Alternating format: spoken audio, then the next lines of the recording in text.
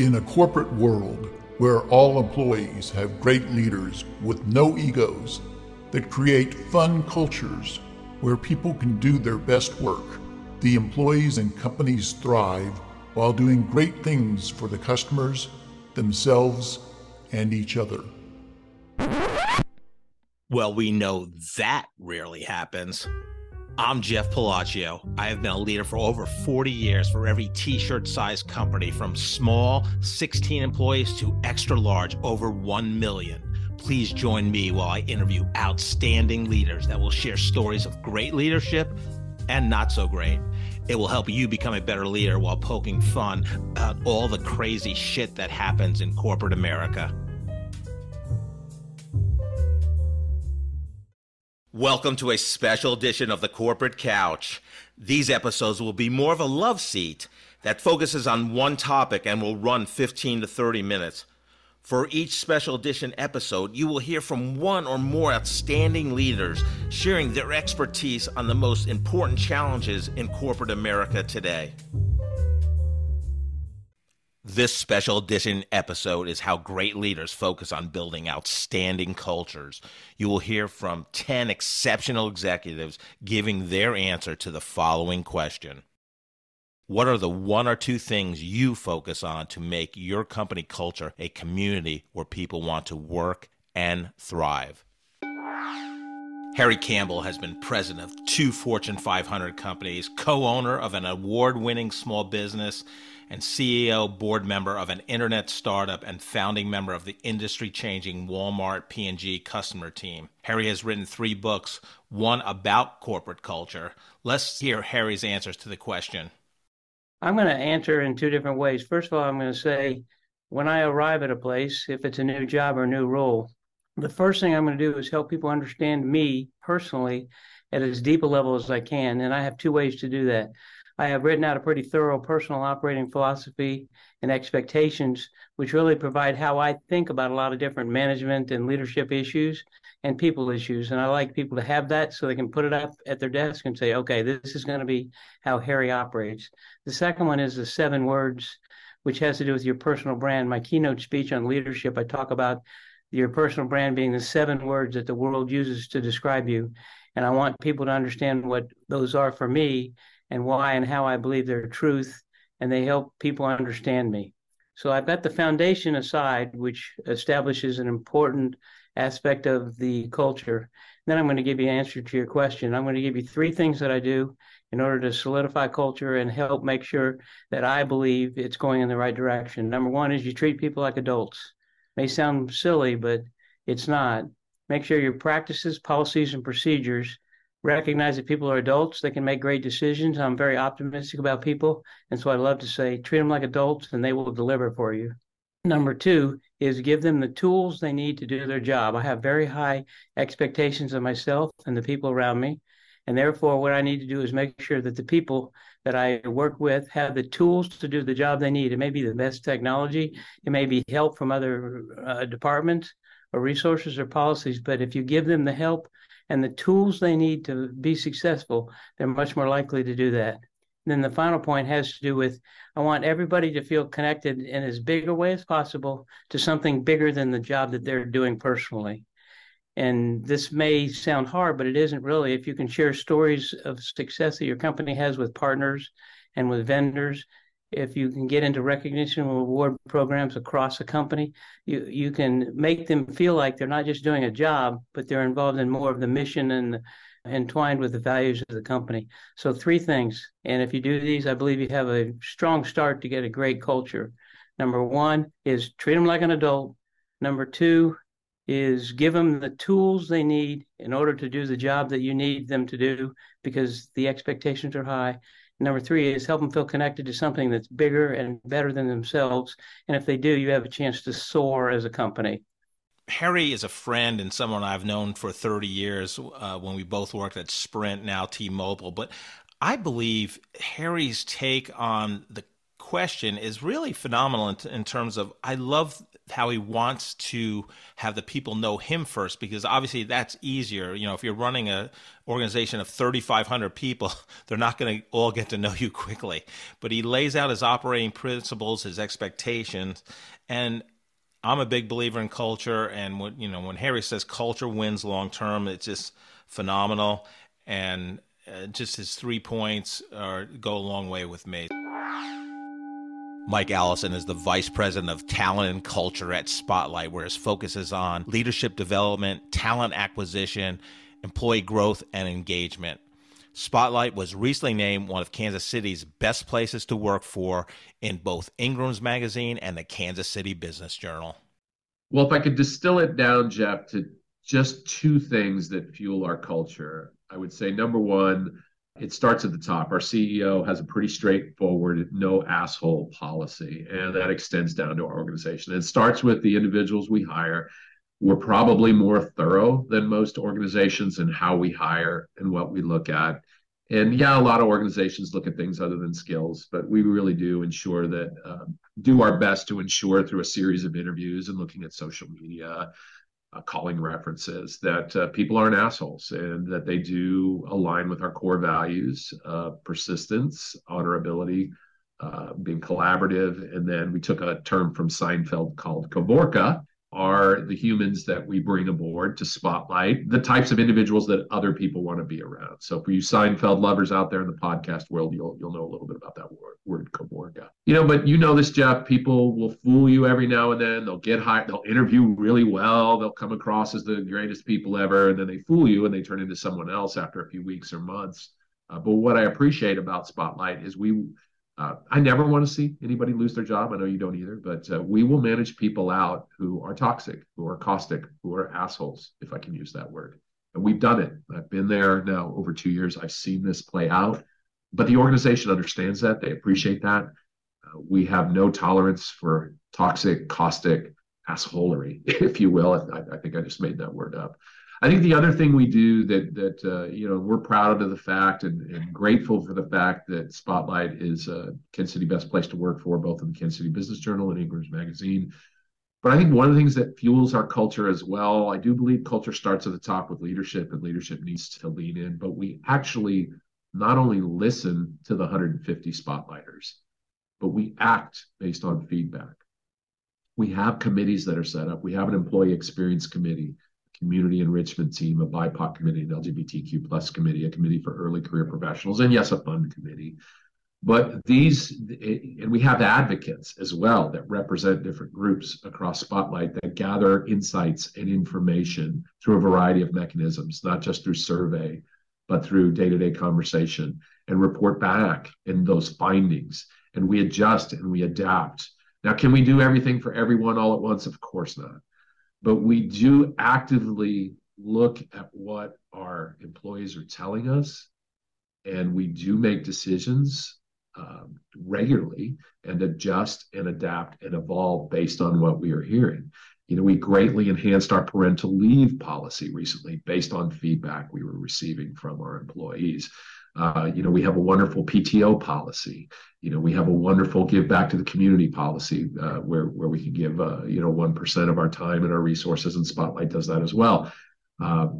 We can donate 3 days a year of our time to go do volunteer work and not count that against PTO.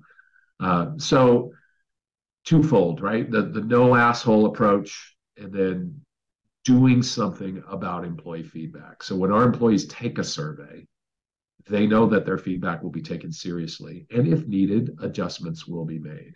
And I think when employees feel that, they feel that they're a part of the culture. Yeah, it helps. We have 2 cool buildings in the Crossroads, and we provide food, and that's great. We play music all day long. We all do fantasy football. We have Spirit Week. We do these fun things. We're very active on Slack. And those can contribute to a great culture. But at the end of the day, it's about the humans you hire and how well they interact with each other. And then is leadership listening? Is leadership being trained to listen and then act based on that feedback? My first thought on Mike Allison's answer is his title, which obviously wasn't part of his answer, but VP of Culture is his title. And, we talk about culture starting at the top. So to have a VP of culture is just phenomenal. And then obviously the no asshole policy, when you can verbally, publicly, I should say, state that is nice. And taking time to hire the right people to protect your culture and enhance it is phenomenal, as he discussed. And anytime you can reference a Seinfeld episode as part of a culture discussion, so they reference Kavorka, which was a great Seinfeld episode. So I loved Mike's answer. Jonathan Jones is the cultural conversation leader at Demdeco. He joined them in 2006 to give leadership to the company's focus and intentionality about its culture. Since that time, Jonathan has helped develop and lead conversation around Demdeco's purpose, pursuing business the way it ought to be, and its mission, to lift the spirit in measurable and tangible ways. He helps Demdeco tell its stories both inside and outside the company. There are two illustrations or pictures that I like to use that to me best describes what a healthy culture looks like. And one of those is your lawn. It's September here in Kansas City, and I bought grass seed yesterday. And your company culture, organization culture, family, really any group has a culture whether they realize it or not. And you have to be intentional. And the reason I like to describe it a lot like your lawn, your company culture is going to do something all by itself, even if you choose to ignore it. Same way your lawn is. And, if you've grown up in a small town where there were no HOAs, there was always that one house that was overgrown. And companies that are not intentional about the things that it takes to develop a healthy culture, things like communication, collaboration, trust, appropriate recognition, feedback, cooperation, those are the things that make a healthy company, and those take intentionality. To have a beautiful lawn, you have to be intentional about fertilizing, weeding, maintaining. All those things you have to do with your organization. That's what makes a healthy culture. So then when you have perks or events or fun days, barbecue, food trucks, whatever it is, those things are much more enjoyable when you've paid attention to the things that are most important to develop a healthy culture. The second thing I like to describe what a healthy culture looks like, or the work that it takes, it's like a healthy long-term relationship. And if you've been in a healthy long-term relationship, you realize one thing, it's really pretty simple. It's just not easy, because the same things that it takes to have a healthy long-term relationship are the same things that it takes to have a healthy company. Good communication, trust, cooperation, collaboration, all of those things really are the small pieces that it takes to have a healthy relationship. And when you focus on those things, then the perks, so to speak, the date nights, the vacations, the fun trips, the weekend trips, those things are much more enjoyable because you've been paying attention to the important things. Well, I've never heard a lawn analogy in terms of describing culture, but I love Jonathan's answer. So just like if you do nothing with your lawn is going to take shape however it wants to take shape, and the same with company culture. So if your executive team or you as an executive pay no attention to your culture, it's going to develop in its own way. So the intention to build a great culture needs to start at the top. So I really love that piece. And then, his analogy on is part two of that answer in terms of it's very similar to long-term relations. It's simple, but it's not easy. So you have to use, there's trust, there's collaboration, there's communication. So just really love Jonathan's answer. Pamela Norton is a disruptive innovator, cheerful futurist, and optimistic dot connector. She's the inventor of the patented process to create intelligent NFT real-world assets enabling trust, security, a new digital economy, and real-time intelligence embedded into a physical asset. She is an entrepreneurial and driven chief executive with 30 years of industry-leading expertise in founding and launching numerous technology companies in the U.S. and international marketplaces. I think, it starts with me, obviously, and I have a good example because it's just something that happened yesterday. Is I have this fundamental belief of creating a culture that we own it, we own our stuff, right? And we embrace that. And that We're always here to learn, improve, and excel. And the two core things that I've learned, not only, in just business, but personal life, is that if you're self-aware and you're also accountable, you can have great teams, right? You can have a great culture. So it starts with me. And I went back to someone on the team and just, read his email. And I was like, at first I was like, that's not true. You take offense. And I'm like, wait, what's he really saying here? He's saying he's not being heard. He's saying there's some things that I'm maybe not communicating right. And so I had to sit with that and I had to own it and go back in a way that's like, wow, you're spot on, and here's what I'm going to do about that. And it's just, if I'm not treating my team that way, the culture is not going to be one where innovative cultures have to thrive, where people feel safe and people feel okay to share their ideas. And when you shut that down, you shut people off, you lose great ideas and you lose opportunities to work together in a cohesive way. Pamela's just such a authentic and transparent CEO. I love how she says it starts with her, and we all have to own our own stuff. So she needs to be self-aware, and she has to create an environment of psychological safety for her team members so they can learn, improve, and excel. So her self-awareness and leading her company so they all can become self-aware, I think, is a critical part of her answer. Sherry Gilligan is the Chief Marketing Officer at the Mayo Clinic. She has held similar roles at Capital One and MGM Resorts International. Sherry is a visionary and results-driven executive leader with a demonstrated track record of achievement in global marketing strategies, brand management, loyalty platforms, lean, agile methodologies, customer experience, digital strategy, mobile media platforms, new channel development, and marketing analytics. What I do personally, and really what Mayo Clinic does, is we focus on how we can impact the world, which some people translate as purpose, but I'll give you a little bit more background on that. The second thing we focus on is this notion of membership and belonging and feeling included. So on the first thing, impacting the world, it shows up in a couple of ways. How do we help individuals? How do we cure more diseases? So we help individuals. But the second way it shows up is that we're a not-for-profit. So we share all of our innovation with the world. So we connect the world to what we've learned. We share it with the world so that we can impact and deliver cures broader than just, people coming to Mayo Clinic. And that also shows up in a new business that we have where we're transforming healthcare, where we'll have a platform for people to come into and get help with diagnoses and treatment plans that we've vetted. And again, transforming healthcare so that we can connect with everybody, including those, diverse people, the rural physician, the urban physician who feels like they might be on their own.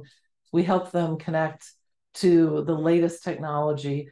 So that's kind of helping the world, the individual who comes for the cures, as well as connecting with people and transforming healthcare. And the second way that we look at, from a culture perspective, is people need to feel like they're a member, that they belong, that they're part of something.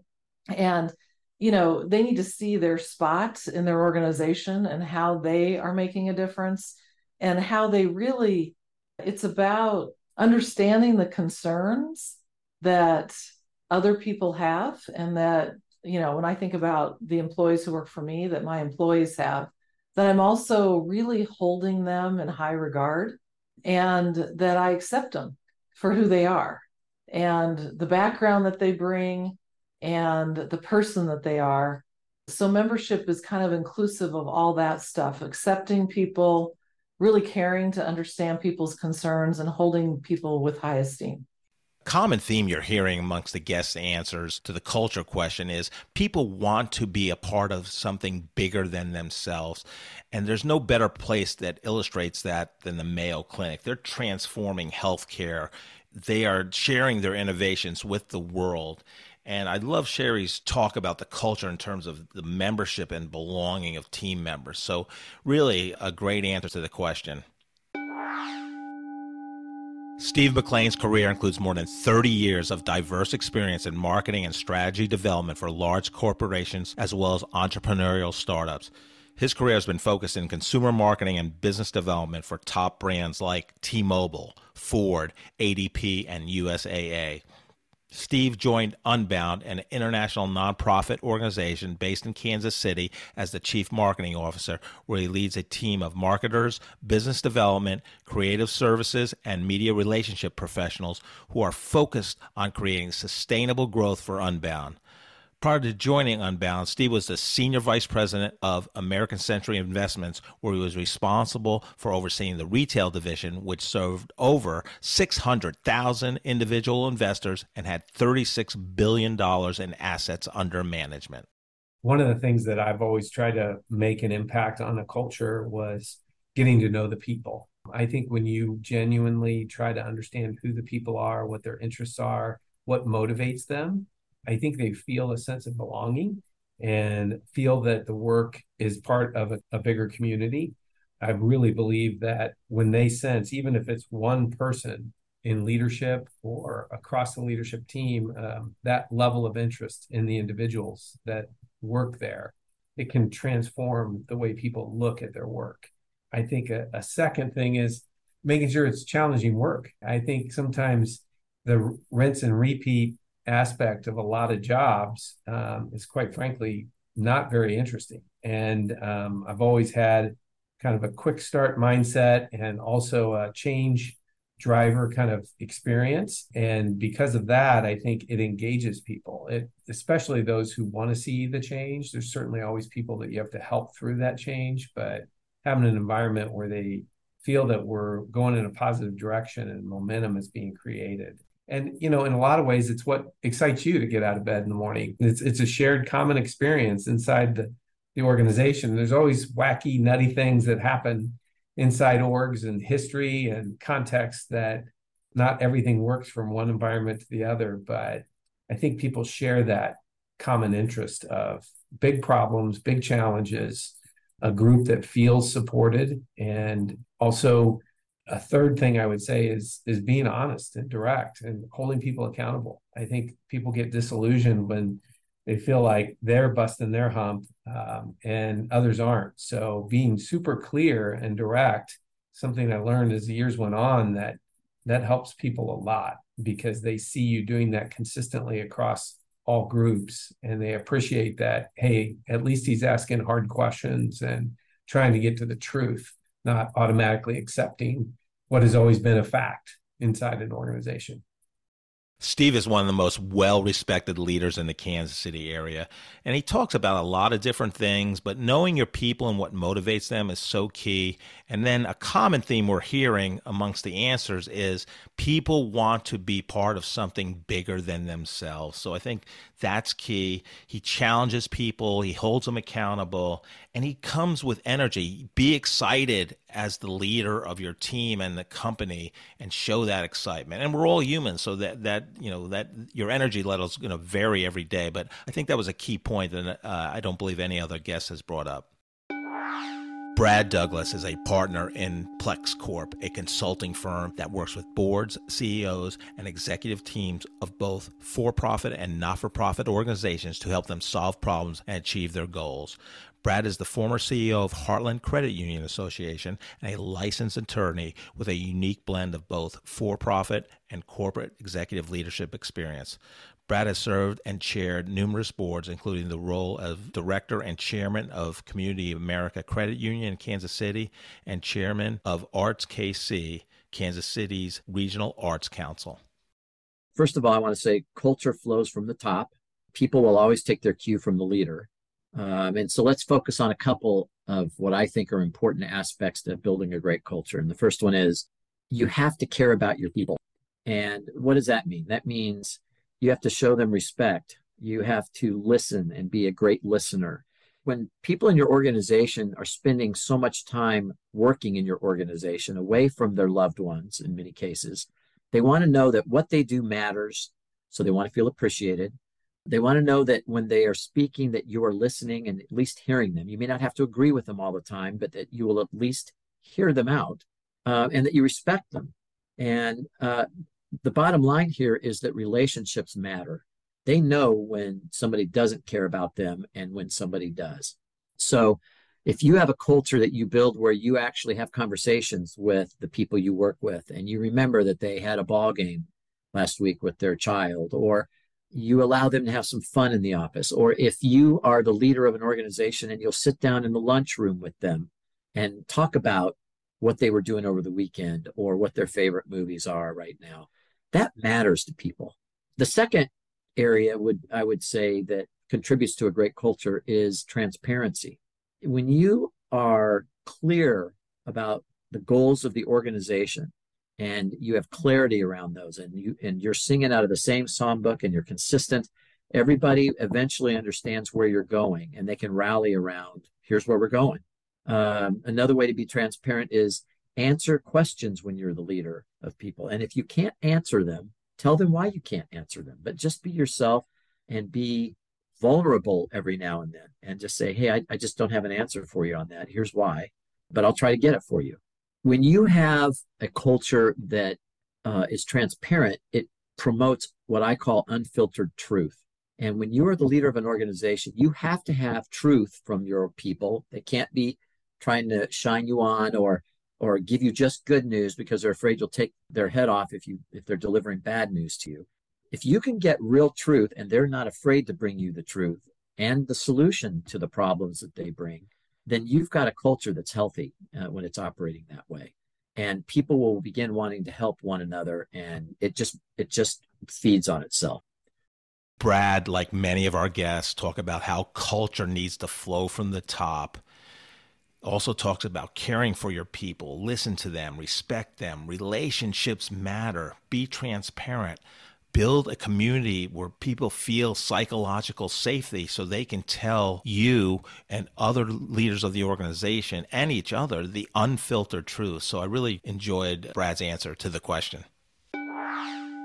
Jai Mays is the president of the award-winning Mays Freight Solution. She has been in the transportation and supply chain management industry for over 12 years. Her sales success with large and small companies, along with the lack of diversity in the industry, led to her founding Mays Freight Solutions in 2017.